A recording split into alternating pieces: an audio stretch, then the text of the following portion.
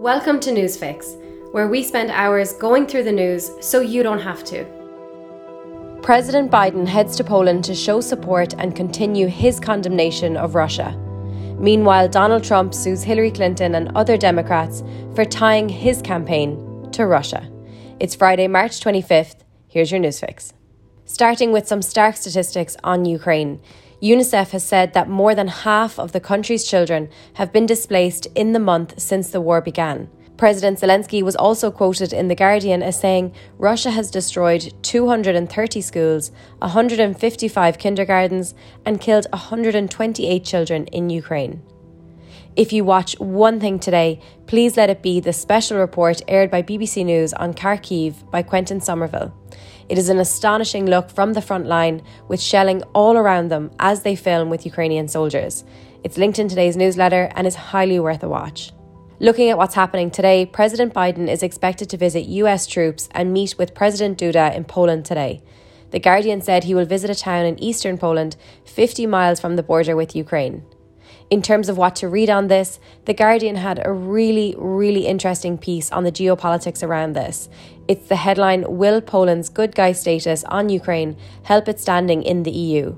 In one excerpt from that piece, it says, quote, "Mired in a bitter 7-year standoff with the EU over democratic backsliding and the rule of law, the government in Warsaw, whose populist brand of national conservatism has also strained relations with Washington, now hopes the fallout from Vladimir Putin's war will finally oblige the bloc to cut it some slack." As Axios also noted, in October 2020, Biden described Poland in the same breath as Hungary and Belarus, while warning about the rise of totalitarian regimes. So honestly, I think it will make for a very interesting visit, and we'll keep a close eye for any headlines. Now, some Trump-era politics. Donald Trump has sued Hillary Clinton and a number of other Democrats, saying they made efforts to rig the election in 2016 by tying his campaign to Russia. As some BBC analysis said, a court victory may be unlikely, but Mr. Trump can tout the lawsuit itself to his supporters as evidence that he is fighting back against his accusers. And if the case is eventually dismissed, it will be cited as a sign the establishment is still out to get him. Meanwhile, the wife of Supreme Court Justice Clarence Thomas, Virginia or Ginny Thomas, pursued unrelenting efforts to overturn the results of the 2020 election in Trump's favour. In a series of text messages by Thomas to Trump's Chief of Staff, Mark Meadows, she said Biden's victory was, quote, "the greatest heist of our history." All of the texts were published by The Washington Post. We've linked to it in the newsletter. And also in terms of Trump-era politics, in an extraordinary moment, Alabama's Attorney General refused to say Joe Biden is the duly elected and lawfully serving president. It's honestly quite a fascinating clip to watch. Again, of course, in the newsletter if you want to see it. Now, in some climate coverage, the Great Barrier Reef in Australia is suffering a mass bleaching event, the 4th in 6 years. What's happening? Well, the coral is suffering due to the rising temperatures and thus warmer seas. If I'm honest, I had seen a lot of articles about this and really struggled to wrap my head around what it meant, but we found some very helpful context from the National Ocean Service. It said, quote, "When the water is too warm, corals will expel the algae living in their tissues, causing the coral to turn completely white. This is called coral bleaching.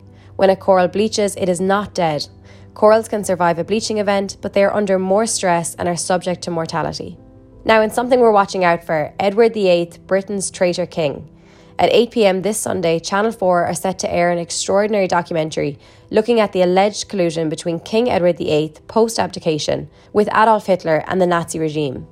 Who was he? King Edward VIII, for anyone that didn't know, was the oldest son and heir of King George V, who died in January 1936.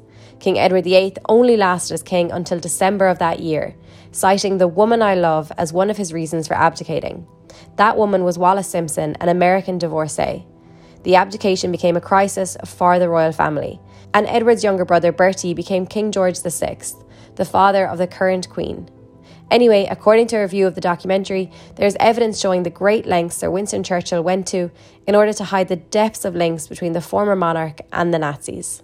Something else we're watching out for, Bridgerton Season 2 releases on Netflix today. The Guardian gave it 3 stars in their review and said it is back with less fun and far less sex.